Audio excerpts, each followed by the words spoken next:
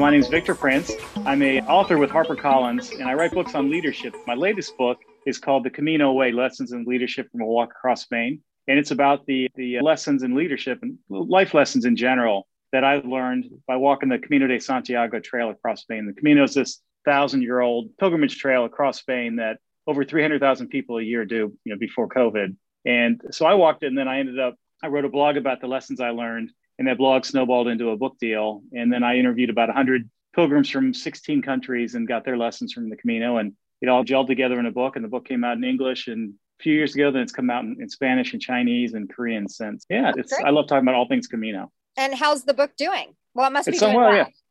Yeah. It keeps coming out in new languages, so that's a good sign. Yeah, that is a really good sign. And the neat thing is it hit the top 100 in, I think, 8 different categories on Amazon, because it's a crossover between travel and leadership, and even though it's not religious, it even peaks in some of the religious ones as spiritual travel as well. So yeah, it's fun. Wow, that's great. That's a big deal. I'm an Amazon author and indie author, and I've never hit the top 100 in anything. So yeah, I know that's not an easy feat. Believe me, I do know.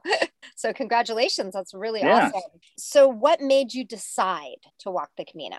Yeah, I was taking a 6-month career break, a sabbatical, because I worked in a government and then private sector and government, and I'd reached the career goal that I wanted to do. So then I was like in my early 40s, and I was like, all right, geez, what am I going to do next? So I decided to take 6 months off and travel and figure it out. And I first did this biking trip across Europe, which was great, but it was a super lonely experience because you don't meet anyone when you're biking. So then I'd hike the Camino de Santiago, because I do hiking and biking trails for fun. I chose the Camino not because I was looking for some big spiritual experience. I chose it because I'm too lazy to camp. And it's one of the few trails in the world where you can hike for a whole month without having to camp, because it's so old that villages have sprouted up along the way. So that's how I chose the Camino. And I just thought it was going to be another trail, but it had a bigger impact on me. And that's why I keep going back, and I've written so much about it. So that's how I got on the Camino, because I'm too lazy to camp.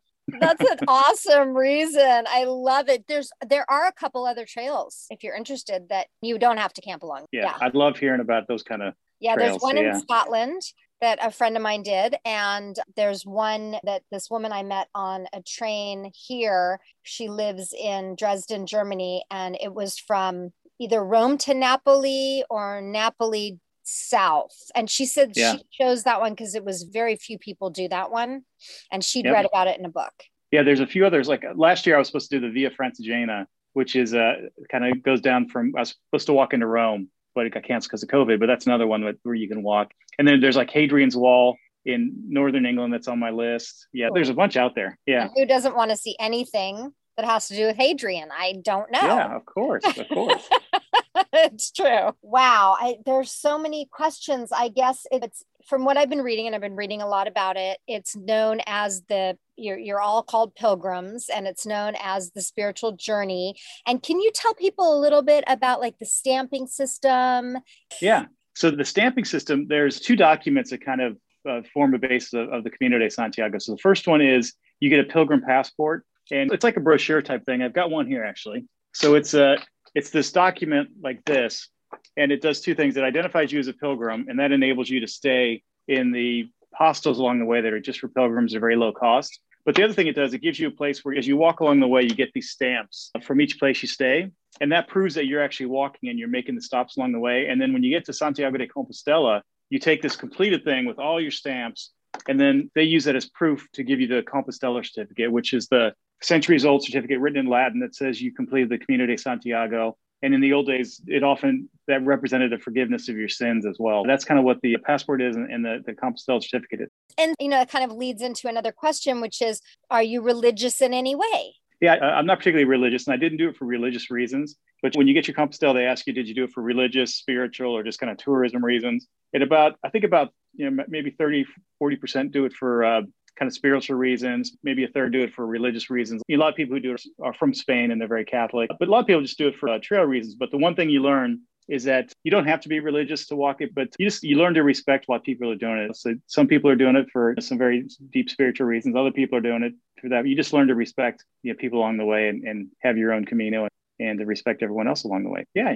It's as religious or not as religious as you want to make it. Right. And what did you end up saying at the end of your journeys? I think my first, so I say it's a spiritual thing. So I'm not Catholic or anything like that. So I usually say it's a spiritual journey because it is, even if the first time, I wasn't doing it to get that, but it just has this impact on you because of the history and the history of the people who walked it and the beautiful villages and churches you go through and the people you meet. It has a huge impact on you, if you let it. So it's different than other trails that way. Yeah, that's what I've heard. And then did you ever go to the masses that are offered in each of the little towns? Yeah, I went to a few. So I remember there's one along the way. There's a few where sometimes you stay in places that might be run by nuns or monks and others. So I remember one place that the monks were saying that was very kind of charming. And then at the end, when you get to Santiago de Compostela, they have a mass at the big cathedral just for pilgrims, and it's every day I think it's at noon. And sometimes they have the big butafumeiro, the big thing that throws incense across. But that's a pretty special thing because it's not only is the mass just for pilgrims, but it's also a reunion for pilgrims because as you can walk with the same people and you bounce into them here and there, and maybe you get a day ahead or day behind, but you all meet up at the mass. So it's like every day it's like this big just pilgrim reunion because about 1,000 people on average finish the Camino every day, and then the next day it all starts over again. So Santiago de Compostela is a unique city that every day it's both a happy and sad place. People are so happy that they finished this journey and all that, then they're sad that it's over. But it's this remarkable city that, and the mass there is a cornerstone of that. Yeah, it sounds to me like bittersweet because you're really happy that you actually accomplished it, but you're sad to see all of the people that you've connected with go too, as well as the experience, because that's part of the experience. Yeah, definitely. If you do the traditional whole thing, so it takes about 32 days of 15 miles a day, 25 kilometers a day to do the traditional starting point in Saint-Jean-Pied-de-Port, just on the other side of the Pyrenees to get to Santiago. So if you're just hiking every day for a month like that, you get so detached in a good way from the world that you decompress, you get away from your cell phone, you get away from work and all that, and then you're done, and then you're like, oh my God, I got to go back in the real world, and it's pretty intense that way. And then you find a lot of pilgrims talk about when they get home, they're like looking for the yellow arrows to follow because life's very simple on the Camino. You just follow these yellow arrows, and you show up at a new place, and you go to bed, and you wake up, and you do it again. And it's physically exhausting, but it's mentally relaxing. That makes sense. I feel like that's what a pilgrimage. I've never done one, but I've gone to Burning Man many times, and it reminds me, especially the reintegration, because you're in a different environment where nothing that we know of our everyday life and consumerism and just the go do, it's gone.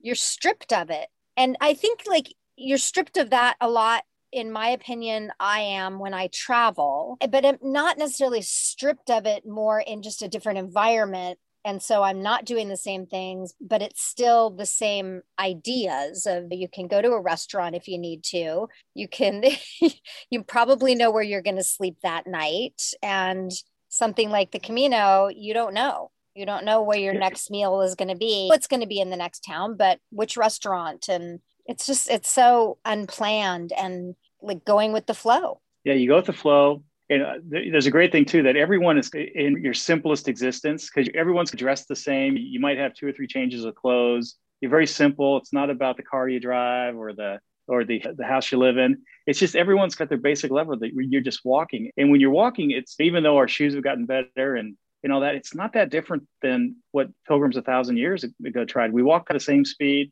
You're going through villages that look the same. A lot of the thing is going through pastures and crops and all that kind of stuff. A lot of that hasn't really changed. You really feel a connection with the past. And when you get down to your bare essentials like that, I think that's a big appeal of the Camino over time, that it's timeless that way. Yeah, so interesting. It really is. Yeah, you're going back in time. That's awesome. And you almost feel like, because people have been doing it for 1,000 years, literally since the 900s, 850s. And you think about why people have done this crazy journey. It's because, there's common things here. It's either like to get a new beginning, to get over something in the past, to do an adventure, to see something new. And those reasons really haven't changed that much. Like we have these common things with our ancestors from centuries ago. It's really amazing. Yes. I've been reading that a lot of people do it, especially the people from the United States, because, well, that's the books I've been reading are people from the US, are because they have something they need to get over. A death of someone close to them, an illness that they've just mastered, or that's the wrong word, but beaten, or just some significant issue that's happened in their life that drives them to this moment of forced inner silence. And is that what happened to you at all in any of your journeys? it becomes a thing where not everyone can take a month off. If you want to do the full Camino, the traditional one, not everyone can take a month off. So you're probably in some sort of break, or maybe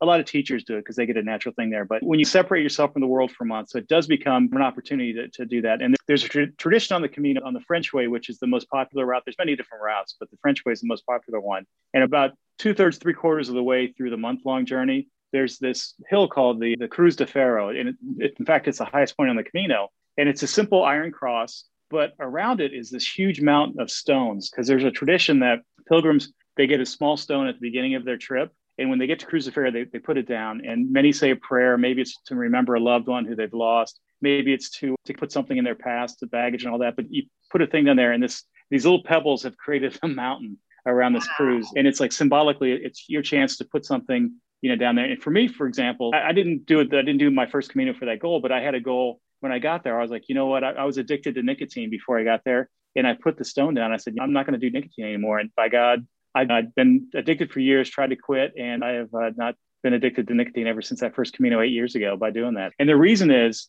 I think the memory of me quitting is associated with the Camino. It's such a better memory than when I see people, using nicotine. I don't miss it because it reminds me of the Camino in a nice way. It's really odd that way, but it worked for me. That's awesome. Congratulations. Nicotine's a hard one to quit. I do know that. Yeah. Congratulations. That's great. And then I have to ask about your feet and the blisters that I've heard about. So what did that happen to you? Yeah. The cool thing is that everyone gets blisters, and everyone's got theories on how they start and how to treat them and all that kind of stuff. And one of the stories I tell in the book is about on my first Camino, the blisters really started hitting me about like day 8 or something like that. And I limped into this little town, and I got there late because I was slow. And as I went to dinner, I showed these other pilgrims next to me my blisters. And they said, that one's getting infected. You need to get that taken care of. Otherwise, you may not be able to go on. So luckily there was one pharmacy in town, and it was open late. So I limped over there. And when I got there, the door was closed, but there was still light on. And there was an older gentleman in back sweeping up. And I didn't knock because I didn't want to bother him. But he saw me, came to the door, and he cracked the door open just a little bit. And he said one word to me. He said, peregrino, which is the Spanish word for pilgrim. And I said, see, and I pointed to my foot because I didn't know the word for blister in Spanish. He said, un momento. And he opens the door, and he comes out and he pushes this call box on the outside of the door. And he says a bunch of stuff in Spanish and tells me to wait. And then about five minutes or so later, this very irritated pharmacist shows up, and she starts asking me questions. And then I think she thinks I need heart medication or something. And I'm like, no, it's just a blister. And then so she looks at me, and then she looks at the old man, and then she says a bunch of stuff they don't teach us in 7th grade Spanish. But I could tell she was not happy to be there. And the old man was like, oh, I didn't understand. He blamed the American Spanish, my Spanish stuff. But then, so she was there. So she gave me the antiseptic anyway. And then, and she was cashing me out. The old man walks me back to the door. And as we get to the door, he shakes my hand and he winks at me. And he says, Buen Camino. So he knew exactly what he was doing. He knew he was going to get in trouble, but he saw a stranger in need, and he decided to be the kind stranger. And when I think about that small act of kindness on his part, had I not gotten that blister treated, I may not have finished that Camino. And had I not finished that Camino, I certainly wouldn't have written a book about it. So that little act of kindness on his part had a huge impact on my life. And that's a lesson I love sharing with people, that you never know how the smallest act of kindness on your part might help someone else out. So that's a lesson I call be the kind stranger. I love that story. That's awesome. Did you wink back? Did you hug him? Did you let him know you knew? No, I was like too caught up. I was like trying to figure out I was going in the moment. But then about next time I did the Camino again, like just after the book came out. In fact, I had an advanced copy of the book, and I walked back to that town, and I went into that pharmacy to see if I could find that old man. And I asked about him, and they said, no, he didn't work there anymore, because I wanted to give him a copy of the book and tell him. Aww. But it wasn't to be, but maybe he'll read the story someday in the book. That's awesome. And just the whole point of the story is that's just really important. Random acts of kindness, just because it ripples out. Exactly. And then you never know. Yeah. Then you're the next person, then that person's kind to another person. And the same thing with anger and negativity. Yeah. Yeah. So I bought one book that I haven't read. Actually, I didn't buy it. I just downloaded the sample, where this gentleman and his wife walked the Camino from Portugal, didn't carry any bags. They had the bags sent ahead. They stayed in only hotels. Mm-hmm. They took over a month, and they didn't get any blisters. Wow. Did you meet anyone like that? that had no blisters? Some people, now when I walk it, I don't really get blisters because I just learned that if you feel any sort of heat or any sort of pressure on any part, you just stop, you fix it. You just you learn how to not let blisters form nowadays. So, you get over that way. But what's interesting, you talk about that. So there are companies along the way that will take your bags and all that kind of stuff. And the bigger question, people say, oh, that's not really the true pilgrim experience. They're not roughing it. And my answer to that is there's no wrong way to do the Camino as long as you just respect other people on the Camino who live there or walking it. And if they can afford to take a hotel and if getting their bags carried or what they need to do the Camino, more power to them, as long as they're respecting everything else. Because I also figured, particularly in the peak time, at the low cost hostels along the way, there could be a lot of competition for those in the August, July months. So if someone can stay in a hotel and free up a bed in the hostel, that helps other people too. So it's that ripple effect. So There's lots of different ways to do the Camino. You could do it in somewhat luxury. You could do it kind of bare bones, but there's no wrong way to do it as long as you're respectful. I like that. I like that answer. And then did you carry a pack, and was it heavy? Did it change from what you brought the first time to the second time to the third time? Definitely. I've done the baggage service once, just when I was walking with some new folks and I wanted to, as we went over the mountain, the Pyrenees and stuff, I wanted to give them a break, but I always carry my bag. And then I definitely learned, the more you go, the more you learn, the more you realize less is more. So the first time I was walking the Camino, I had a backpack and I filled up every inch in it because I was like, I got the space. But then you realize you feel that weight every step. So I was learning that, I don't need 5 different pairs of pants. I just really need 2 or 3. And I don't need all these different colored shirts. I just want to get my 2 or 3 best ones and I'm going to wash them all the time. So I ended up donating stuff or throwing stuff away as I went that first time. And you learn the rule of thumb is you don't want more than 10% of your body weight in your pack. And you end up washing stuff as you go along the way. You definitely learn less is more. And that's a lesson that you take kind of life after the Camino, which is nice to have, isn't so nice to have if you've got to carry it. So true. I did a backpacking trip with a friend. I've only done it once. And I'd never been backpacking before. And he was an expert backpacker, goes backpacking all the time. I bought a pack. I said, how much weight should I bring? And he goes, as much as you feel comfortable carrying, which is the wrong answer for a woman and maybe anybody. And I think my pack was 40 or 45 pounds. Yeah, it was ridiculous. Wow. And my pack was way heavier than his. That's including the water. Yeah. And you have a tent too? Tent, sleeping bag, food. It was backpacking in the backcountry, food, little stove or the jet boil, everything. And so after the first day, I was all downhill. And I was like, yeah, this is hard, but I can totally do this. And then the third day, it was all uphill in the sun and it was through Poison Oak. So I joke about it now in retrospect, but it was only 2 years ago and I was in my 50s. And so I got blisters, I got Poison Oak, I almost got sunstroke. We ran out of water 3 times, completely out of water in the heat going uphill. And I'm like, you're the expert? You suck. And he would leave me. He would just leave me and go ahead. Oh, yeah. Every single day. He just left me because I was too slow. Oh, yeah. Oh, my goodness. So it was brutal. And then we were done a week after. I said, when are we going again? And he said, you're joking. You would go again with me. And I said, yeah, but I know what to do this time. And it goes back to it's a great lesson. You can't count on somebody else, even if you think you can. And I'm not saying you can't count on people, but you shouldn't put all your eggs in that basket. Yeah. And there's a lesson there with the Camino as well, which a lot of people say, I want to walk the Camino, but I can't find anyone to do it with me. And then my answer to that is a lot of people, including women, do the Camino on their own. Because if you want a social experience, it's super easy, particularly on the French Way, the most popular route. It's super easy to meet other pilgrims, and pilgrims are all into meeting each other. And it's easy to figure out who pilgrims are and all that kind of stuff. And it's better to go there on your own and then to find your Camino family than it is to drag someone who doesn't want to do it. And then they ruin your time and all that kind of stuff. So yeah, my advice to people is for the Camino is just go and do it yourself, because it can be as social as you want if you want that experience. I've heard that. And I also have read, and even just with my brief backpacking experience, found that time alone on a trail is really important too. So if you're with somebody, maybe they want to engage the whole time. And if you go alone, you can be with people and then you can be alone. Exactly. Juxtaposition, which I think is really important for spiritual growth. Yeah, I think that's one of the things about the Camino that make it powerful is you get all this alone time where you can reflect in your head about your own experiences and other things. But then you also meet people from all over the world and you learn about their experiences and all that. So you're learning and you get this time to reflect. And that's why I wrote a book coming out of the Camino. I didn't walk the Camino to write a book, but I was learning these lessons and I was reflecting on my career. I'm like, oh my God, I wish I knew all these things as I was leading teams. I would have been a much better boss. I would have been better at my job. People would have probably been happier if I'd applied these lessons I'm learning for Camino. So that's why I wrote the blog that turned into a book, because it was that combination of alone time to reflect and then all this learning from people from all over the world. It's the unique thing about the Camino. Yeah, I like the spin that's on your book, because if you write, especially, and I don't know if yours fits into memoir, but if you write memoir or you write a nonfiction, the character, which is you, still has to have an arc. So you still have to be changed from the beginning to the end. You have to have the hero's journey. So you still have to have the same things that are in a fiction book.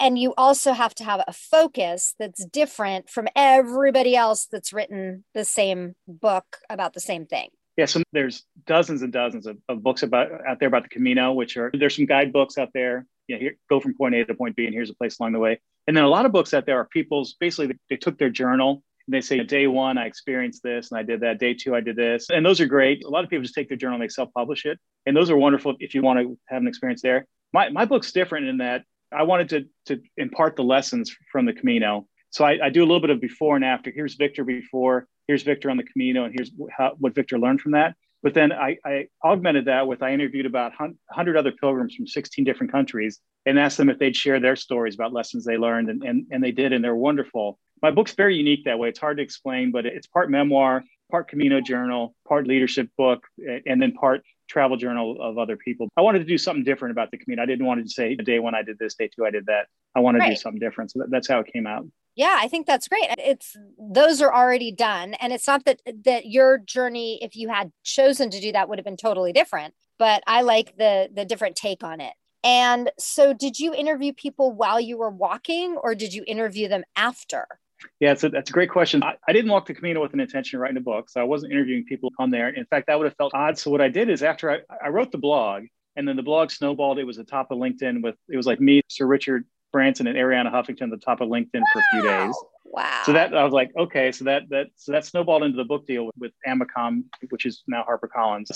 So the good news was I got a book deal. I'm like, yay! And then you get terrified. Oh my God, I got to write a book, and I have a deadline. So I'm writing down my stuff, and I'm like, oh my God, I need some help. So then you learn this lesson on the Camino. You learn to ask for help. Sometimes you get lost. Sometimes you need food or whatever. So I was like, you know what? I'm going to apply my first lesson from Camino. I'm going to ask for help. So I put a thing out there on Facebook. I said, hey, anyone on the Camino willing to share your stories? I'm writing this book about these lessons. And that's where there's a saying you get the Camino provides. And then magically 100 people, not only shared their stories, and they were wonderful. I picked through them all. But then I'm like, oh my God, this is great. And then my publisher's like, yeah, those stories are great. But by the way, you've got to get written authorization from every single one of them to use them. And I'm like, oh my God, this is like the worst ever. And there's people from Australia. These are all strangers. I've never met them. People from Australia, all over Europe, elsewhere. But so then I emailed them like, I need you to sign this form, physically handwrite this form and take a picture and send it back. And by God, everyone did it. It was like this powerful moment. I was so inspired by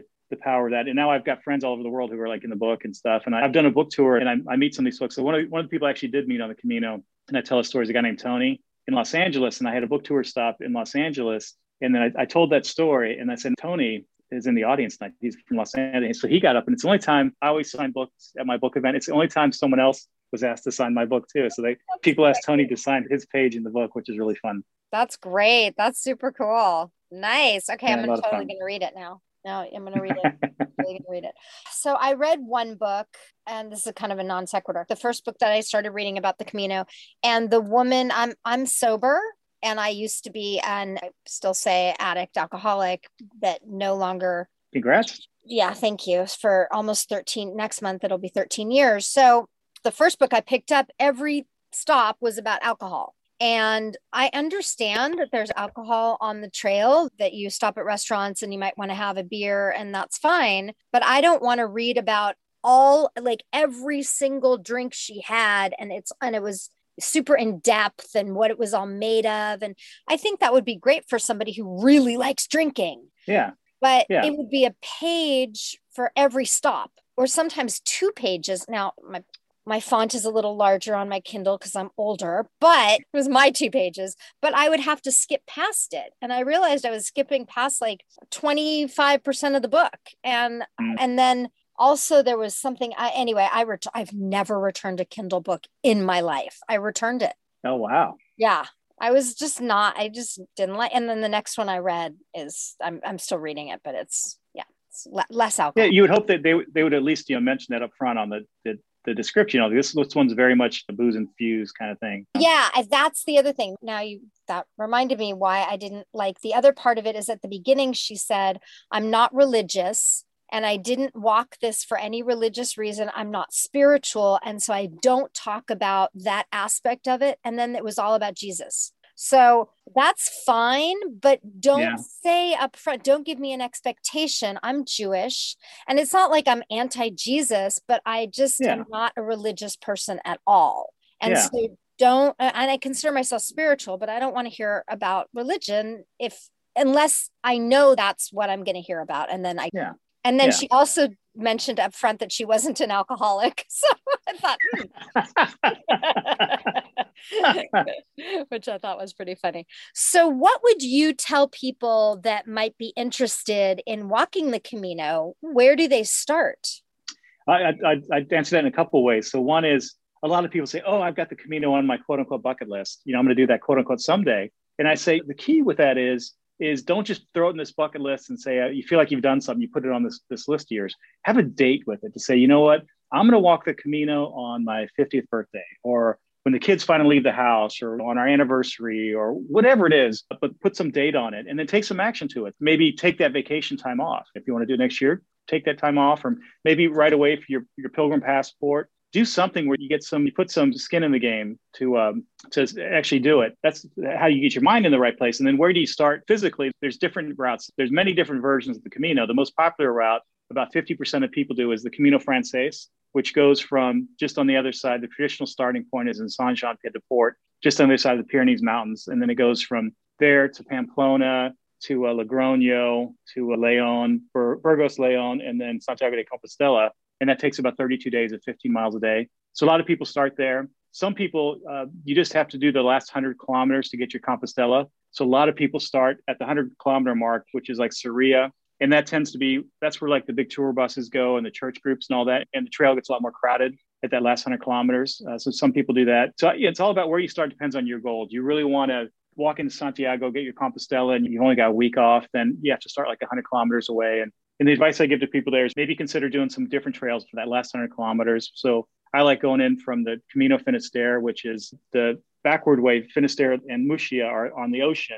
And some pilgrims go like an additional 3 to 5 days after Santiago. And you can walk backwards and get your 100 kilometers from Murcia that way, which is a nice combination. Some people walk the Portuguese way, the last 100 kilometers, but it's all about what goal do you want, how much time do you have, and what are you looking for. But the traditional place is on the French way is the most popular. If you're looking for that social aspect of meeting people all over the world, that's the one I recommend. And then where you start depends on your goal and the time you have. And then I heard that some people choose to start from Pamplona, which you did the first time, but rather than that town that I can't pronounce that's prior to going over the Pyrenees, because it's hard to go over the Pyrenees. So what did you notice from your different times, whether you did it or didn't do it? Yeah, the first time I went, I started in Pamplona for two reasons. One is Pamplona is a lot easier to get to because it's a big city and you can fly into there from Madrid and all that kind of stuff. And the other reason, I was a little scared of going over the Pyrenees Mountains, to be honest. Right. And so you start in Pamplona and you basically just skip the first 3 days. But then I went back and I've crossed the Pyrenees, 3 or 4 times. And I love starting in Saint-Jean-Pied-de-Port. It's worth getting to because the cool part about that is it's a traditional starting point. So you're starting with the same group of people and you share that experience going over the mountains. And the first day, it's a tough day, but you're powered by adrenaline and you're so excited. And all these other people are doing the exact same thing, starting with you. And you meet, and you're only pilgrims on that part. So I really enjoy the first 3 days. In fact, my favorite stretch of the Camino, I've done 5 different Caminos on many of the different versions, many different paths. My favorite part is doing from Saint-Jean-Pied-de-Port, the beginning part of the Camino Frances, into Burgos. It's about 2 weeks, and you go over the mountains. You go through Basque country, which is fascinating, really interesting food. And then you go through wine country, Logroño. It's kind of like the Napa Sonoma of Spain. And then you stop just before you go into the Meseta. And Burgos is this beautiful town with this amazing cathedral. And then you stop just before you go to the Meseta, which is like the flat part of Spain. It's flat and sparse and all that, which is beautiful in and of itself. But a lot of people skip that part. So that's where I keep going back. Yeah, though that makes sense. And where I'm at in the book I'm reading now, she just finished the Meseta, and she was saying a lot of people, or the monks that she met on the road, were saying people skip it, but this is the part where you truly face yourself. So can you speak to that? Yeah, like people say the Camino, if you do the full French route, that it's like birth and rebirth. So you start, the Camino breaks you when you go over the mountains. Like you start in this one thing, and then you go over the mountains, and you're like, oh my God, I'll never be able to finish this. You break down, and then you start building up, and then the Meseta is like this part where you're totally just self-reflective, because there's not a whole lot of, you're not going through big towns and all that kind of stuff. Very sparse things. It's flat. It's just you and yourself in this countryside. And then you start getting towards the end, and you go up a hill a little bit again. And Los Sombreros is just like this amazing Celtic town. It's like almost like you can't believe it's real. And you get to that part, and then you go into Santiago, and you're just getting in your groove when you get into Santiago, and you're happy that you've been able to do this, and you never thought you'd be able to accomplish that. You're sad that you're leaving your Camino family. So it's like this, it's this whole, the month that it takes to do the full Camino, the 32 days at 15 miles a day or so. It is like a small version of life. You break down and you rebuild yourself. So it's interesting that way. Yeah, that sounds amazing. And what about naysayers? What did people say, that you were crazy? Yeah, it's like, why is this fun? Because it's not everyone's idea of a vacation and all that kind of stuff. And there's the other thing, I love doing podcasts like this too, because if you go out and you do your research, there's one site people come across a lot, 10 reasons why the Camino sucks. And then one of the reasons people say it's 90% on roads and all that kind of stuff. You're walking next to cars. And I'm like, I've walked many Caminos that if you are walking on roads, they're country roads where you're more likely to see a tractor than a car. And there are a few spots when you're on a highway, but they've done a good job of building paths now where if it's a busy highway, you're definitely out of traffic and all that kind of stuff. So I think when that was written, I think it was written a while ago, and I think they've done a lot to improve it and other things. So there's walking all day is not everyone's cup of tea, because on average it's 15 miles a day. You can do it slower if you want. You got all day to do it. So you're walking, you get up in the morning, you walk, maybe you stop and get breakfast or coffee, then you walk and you get lunch, then you walk, you get in maybe 2, 3, 4 p.m. You put your stuff away, you shower, go to dinner, and you go to bed early, and you wake up again and do it. So it's not sitting on the beach drinking margaritas or anything like that, but it is wonderful if you're into kind of outdoor stuff.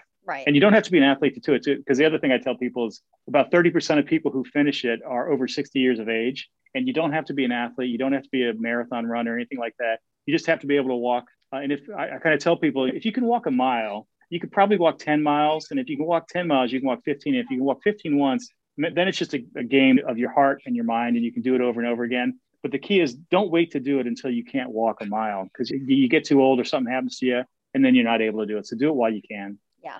Definitely. And that was going to be one of my questions, was the age range and fitness. And did you prepare for it? Did you walk with a backpack on prior to doing it? Yeah, I did. So in fact, you definitely want to break your shoes in. So you don't want to go over there with new shoes, because the blister war will kill you. So you want to invest in good shoes, because you're going to be in those for 8 hours a day, and you want to break them in and walk them in. You want to walk with your pack, and then you want to walk one day at least 15 miles. Do it. That's a long day. And you kind of feel weird. I remember I was living in DC at that time, and I'm walking like all over DC, and I've got my backpack on, and what's this weirdo doing? You're out of place there, but you got to feel what it's like to get your body through that for a while to break it in and break your equipment in. Yeah, I'd say at least walk like 10 miles. Yeah, people do go on the Camino, never walking at all, and they do it, and they struggle for a while, and they feel the pain and all that, but they still are able to do it. Just the training really makes it more enjoyable when you start. Yeah, that would make perfect sense.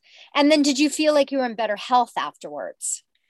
Yeah, definitely. So you don't lose a ton of weight walking for a couple of reasons. One is it's made for walking. Walking is very efficient, that it's not a huge calorie burner, but you do lose some weight and you get out, but you're eating a long way too, because the food's good, and wine is super cheap in Spain as well. It's cheaper than water. So you celebrate that way. So you don't go there. It's not like a good, here's how to lose 50 pounds kind of thing, but you get in better shape, because of course you're out in the air all day. Yeah, the big thing, you just want to make sure you protect yourself from the sun, because you're out in the sun all day. So that's the biggest thing. Yeah, like sunburn, sunscreen, all that. Yeah, just sunscreen. And the funny part is, when you're walking the Camino, you're always walking east to west. So you can tell pilgrims, if they're wearing shorts, they've got a suntan just on the back of their legs. That's pretty funny.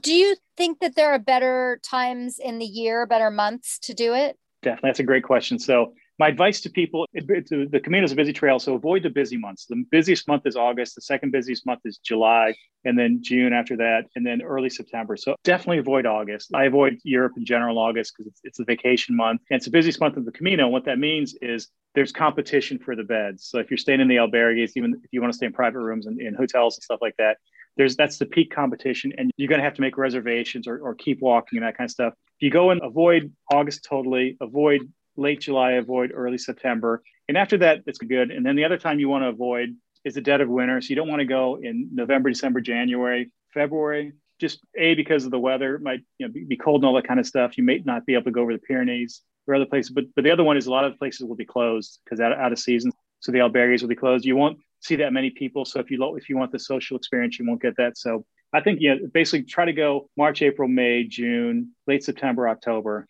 would be the ideal months to go. Yeah. Yeah. And that makes sense. That's the same for most of Europe too, like you said. I've been to Paris in all different times of the year, and the summer was the worst. So yeah. It's just... I've still done. I've walked it in July and August. I've done it, but it's more fun when you don't have to compete for beds and stuff. And the heat, like you said. So what's funny is like northern Spain. I was living in DC at the time, so northern Spain, it'd be getting like in the 80s, like low 90s, and for me, but it wasn't humid. So I'm like, this is refreshing compared to Washington DC. Now, if you're from Ireland or if you're from like Sweden or something, you're like, oh my God, it's so hot. It's all relative to where you are. Right. Now that's so that southern Spain can get blistering hot, over 100 Fahrenheit, 40 centigrade. And that said, last time I did the Camino was like record heat in northern Spain. And so we would end up getting up at 5 a.m. and trying to finish before 1 or 2 p.m. before the sun got super hot. Yeah. And that one more question, I'm trying to wrap up, but I have so many questions. What did you think of the hostels? Because I've heard so many different stories, of like horror stories even. Yeah, when people hear hostels, they think of, there's literally a horror movie called Hostel. I heard about that. Yeah. But you might think about hostels if you're in your 20s and you're doing the Eurorail backpacking around Europe, staying in hostels where they're big parties and it's all like college age kids. And it's like a big thing like it. The hostels in the Camino aren't like that because they're just for pilgrims. So pilgrims tend to be a little older and they're all focused on hiking. So it's not like they're out going to the dance clubs all night. So they're pilgrim focused hostels of all ages. They're more adults, and a lot of people who've never stayed in a hostel will stay in pilgrim hostels. But there are different types of them. There's like upscale hostels, and then there's like bare bones hostels. Some are religious. They might be run by the church or whatever. So there's all types of hostels. And the one piece of advice I give, if people aren't sure, geez, I don't know if I want to sleep in a room with 10 or 50 strangers, that you have options too. Sometimes hostels have a private room where, you particularly if you're traveling with someone, you can get a private room, maybe share a bathroom or not. But there's also B&Bs and little hotels and motels along a lot of the trails where you can reserve. So you have different options that way. But the hostels I encourage everyone to try the hostels because it is, even if you've never stayed in a hostel, it's a fun experience. It's a big part of the social experience and how you meet people. I've just heard some horror stories of snoring all night and people not being able to sleep at all. Yeah, you learn to invest in earplugs and it becomes part of the experience too. But yeah. Where would you tell people to look for information if they wanted to take the next step? Yeah, so the best place to go for information, like what's the logistics, how much is the cost, and all that kind of stuff, is every country that has a lot of pilgrims has a nonprofit that issues the pilgrim credential and others. And it's a great source to get like the most up-to-date, the most official information about the Camino. So in the US, it's called AmericanPilgrims.org. And they have a Facebook page like American Pilgrims, APOC, American Pilgrims on the Camino. In Britain, it's called like the St. James Confraternity, the Confraternity of St. James. But every country has one of those. Look for the organization, the nonprofit that issues the pilgrim credential. And that's just a great place to get information about the Camino, like what are the logistics and all that. And particularly now with what's the Camino like during COVID and what's it going to be like after COVID. Those are the official kind of places I would go. Yeah. So the answer is yes. So people have been walking the Camino. They were like, you can see the numbers who finish the Camino every day. And there were like 5 or 6 people finishing every day. They were mostly just from Spain and mostly just from the state in Spain because there was a restriction. You couldn't even cross province lines in Spain. It looks like it's going to be opened up a little bit more, but that's where you go to sources like that to figure out what the things are. But at the end of the day, my advice to people is, you know what, I'm not going to go to Camino this year. I would love to, but I'm going to let Spain figure it out. Let the Camino heal a little bit because they've got, particularly with things like the hostels, they've got to figure out how does a big shared hostel work in COVID? Right. Maybe it's half capacity and that kind of stuff. So I'm like, let Spain figure it out and do a Camino next year or afterward. The thing I tell people is, you know what, The Camino survived the Black Plague in the 1300s. It's going to do all right after COVID. It's going to be there. Plan your Camino accordingly. And so do you plan to do it again? Oh yeah, I'd love to do it like every year. And I'd love to do a thing where I do all the trails, that's the life goal, but to keep going back. And then when I go back, I turn it into a little bit thing. I record videos along the way of new lessons I'm learning. And I've got my Facebook pages. I'm like 15,000 followers. So I try to post new content there. And yeah, so I love doing it, but I also use it to connect with my followers too. Yeah, that's great. That's really great. And did you have hardships? Do you have any painful, super hard stories from your trips there? So the blister, the pharmacy story is one of the big ones. I also twisted my ankle, and you learn to, my toughest day, I'll tell you my toughest day. So on my first Camino, I screwed up in my planning and I jammed 2 days together, and I ended up walking like 25 miles in one day. And it was July in Spain. And the next day I wake up and I'm like so mad at myself for being so stupid. And I'm in the middle of nowhere. And then I start the next day off and I'm staring for 2 hours in this flat thing. And there's this hill ahead of me. I have to climb over this hill. And I'm like, what on earth am I doing? This is the stupidest thing I've ever done. I'm never going to be able to walk across Spain. And this hill ahead of me is just taunting me. I didn't have much choice. So I kept walking. And when I got halfway up that hill, I saw a marker on the side of the hill, and it was to this pilgrim who had died on that spot trying to get over that hill. That put my head in a better place because I was like, you know what? I'm having a bad day, but I'm having a bad day doing something I love doing. And there are a lot of people out there who would gladly exchange their challenges for mine. So I paid my respects to that marker, and it got me a good place. And that got me to the top of the hill. And when I got to the top of the hill, I saw this amazing view of the Camino winding, stretching for miles with pilgrims, little dots on it. And I took a picture, and that picture, I'd say changed my life because it's the picture I put at the top of the blog. And I think that's why the blog went so popular, because that picture's. So when I ended up writing the book, the publisher said, who do you want to write the book to? And I said, I'm going to write the book dedicated to a man who I've never met. And it was Jose G. Valino. He was the man who had died on the side of that hill. And I wanted to thank him because he never got to see that view, but I did. And I got up there because he helped me get up there. So I wanted to dedicate the book to him. So that was my hardest day on the Camino. And that's how I got through it. Wow. I'm all tearing up. That's awesome.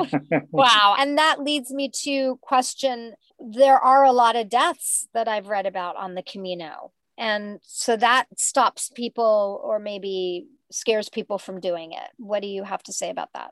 Yeah, you get 300,000 people finishing the Camino a year. So that just the rule of numbers that there's going to be some, just the statistical tables will say there's certain things there. When there are deaths in the Camino, I think the majority of them are only about 5% of people, 5 to 10% of people who do the Camino do it on a bike.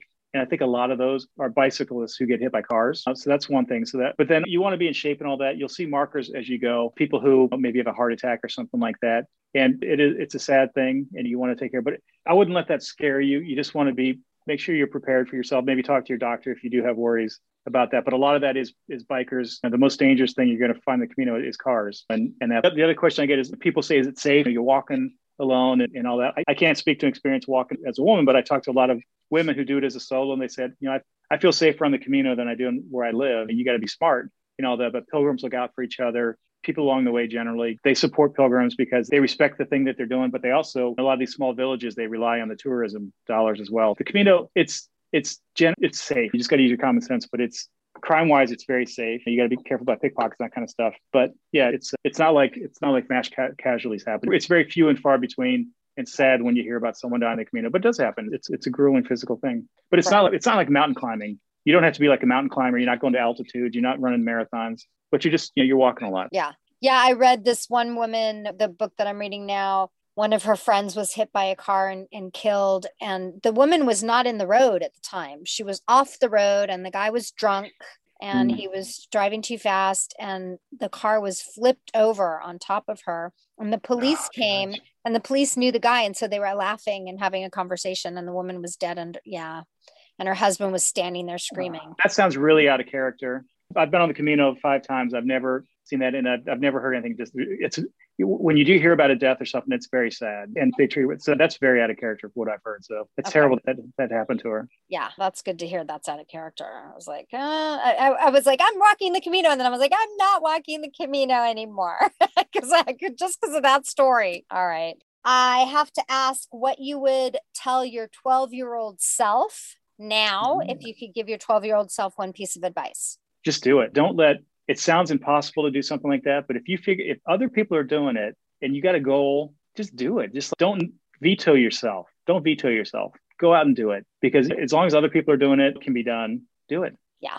And do you do other traveling? Do you travel throughout the year normally? Well, not obviously. I travel quite a bit. So hiking and biking trails are my thing. I've done hiking and biking trails in 15 different countries. Just what I do for fun. And my girlfriend also does that. So a crazy part about this is I met my girlfriend on the Camino 8 years ago, but the crazy part is I live in the U.S. and she lives in Sweden. So we've been not crazy. That sounds perfect to me.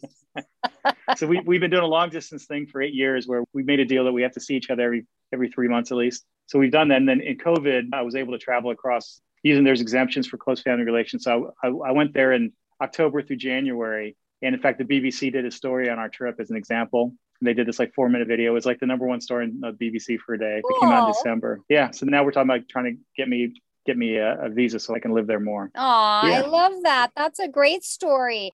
So do you guys do other through hikes or biking together then? Yeah. So a lot of times what we've done is, she's a teacher, so she gets like a long summer off and stuff. So we'll meet like on her spring break, we'll meet on a trail. So we've done like Ireland, Malta, England. We'll meet on all these different trails in Europe or elsewhere. And then as a way to connect with each other. And then I'll go there for extended times in the summer, and she'll come here and stuff. So yeah, we do a lot of trails together. It's that sounds like amazing. And is there another trail that you love second to the Camino? Obviously, Camino's number one. Yeah, in general, where I got really hooked on walking trails I lived and worked in England for a while. And the trails in England are so good because they're these ancient medieval walking trails. And you can basically, I was based in London, and on the weekends, I would just I bought this book, in fact, it's called right here, Country Walks in England. And you take a train out maybe an hour outside of London, and then you walk to a little village, and then there'll be a route to another little village. And then along the way, you're walking like through pastures, and you stop at a little local pub. You go to these little villages that you would never go to. And then you take the train back into London. So I got hooked on hiking trails, walking trails. They call them rambling trails in England. So I could go back to England and just do different trails there. That's probably my favorite place to walk. Wow. That's great. How fun. This is exciting. Yeah. Thank you. Yeah. So where can people find you, and the name of your book again? Yeah. So my book is The Camino Way, and The Camino Way: Lessons in Leadership from a Walk Across Spain. And the best place to find me is victorprince.com. But I'm big on LinkedIn and Facebook, and I've got a Facebook page. If you do hashtag The Camino Way book, you'll see I post all kinds of pictures and videos from my Caminos there. And then on victorprince.com, I also post pictures and videos from the Camino, and also I've done a book tour in like almost 30 cities around the world. I post pictures from those there. So those are great places to find me that I post to all the time. Okay. And Instagram. Now I'm starting on Instagram too. Good. I'm the Trail Pro on Instagram. And then on Clubhouse, obviously, too. I do a weekly room on Clubhouse for the Camino to help people get their answers. Wednesdays at 3 p.m. Eastern, which is 9. I do it at 3 p.m. Eastern because that's 9 p.m. Central European time, and it's noon Pacific time. So it reaches a lot of people. And then I might have to do another one to reach out to folks in Asia as well. So we'll see. But yeah. Are you part of a group? I started the Camino Club on Clubhouse, and it's got close to 1,000 members now. Okay. But then I do a lot of stuff on the solo travel channel on Clubhouse. I do rooms. Yeah, that's why I do. I lead 3 or 4 rooms a week there. Yeah. That's probably where we're at. Yeah. Yeah, it's a great place. I was listening to another podcaster recently who was like, I got really mad, actually. He said, there's Clubhouse is new. This was a couple of months ago. And so I tried it for 24 hours and it's ridiculous and don't waste your time and you can't learn anything there. And I was offended, actually. I was angry. And I thought, I don't think that it's fair to say I tried it for a day. Yeah. And don't try it because I didn't like it for the one day, because there's different rooms every single day. I have learned more on Clubhouse, business-wise, health-wise. I could list everything. I have learned so much, traveling-wise. I go to sober rooms. I have learned more on freaking Clubhouse than I've learned on any of the other social media apps. Yeah. It's not for everyone, but it's a super good app for folks, for who it is. So I found it super useful as well. I've met a lot of really interesting people, and I love it. So for me, the talking about the Camino is it's more than just like trying to sell copies of my book. It's on a mission for me because Camino changed my life. Right. And I think it can do that for a lot of other people. So I'm on a mission to help other people discover the Camino and encourage them to do it if they want to do it and get them over that hump, because I think it can change their lives as well. Yeah. I'm glad you're doing that, because I've been obsessed and wanting to walk the Camino since a friend of mine just mentioned it about 10 years ago in passing. He didn't even tell me the stories. And I just thought, wow, that sounds amazing. Thank you for your time and have a great day. Yeah, it's wonderful. Thank you. Buen Camino. Buen Camino. Bye. Thank you so much for listening. If you received value from this podcast, I would be crazy happy if you could leave 5 stars and a review on Apple Podcasts. That does help the podcast get seen by more people. Or you could share it with others who you think may benefit from listening to it. I really appreciate each and every one of you. Thank you, thank you, thank you, and have a fantastic day.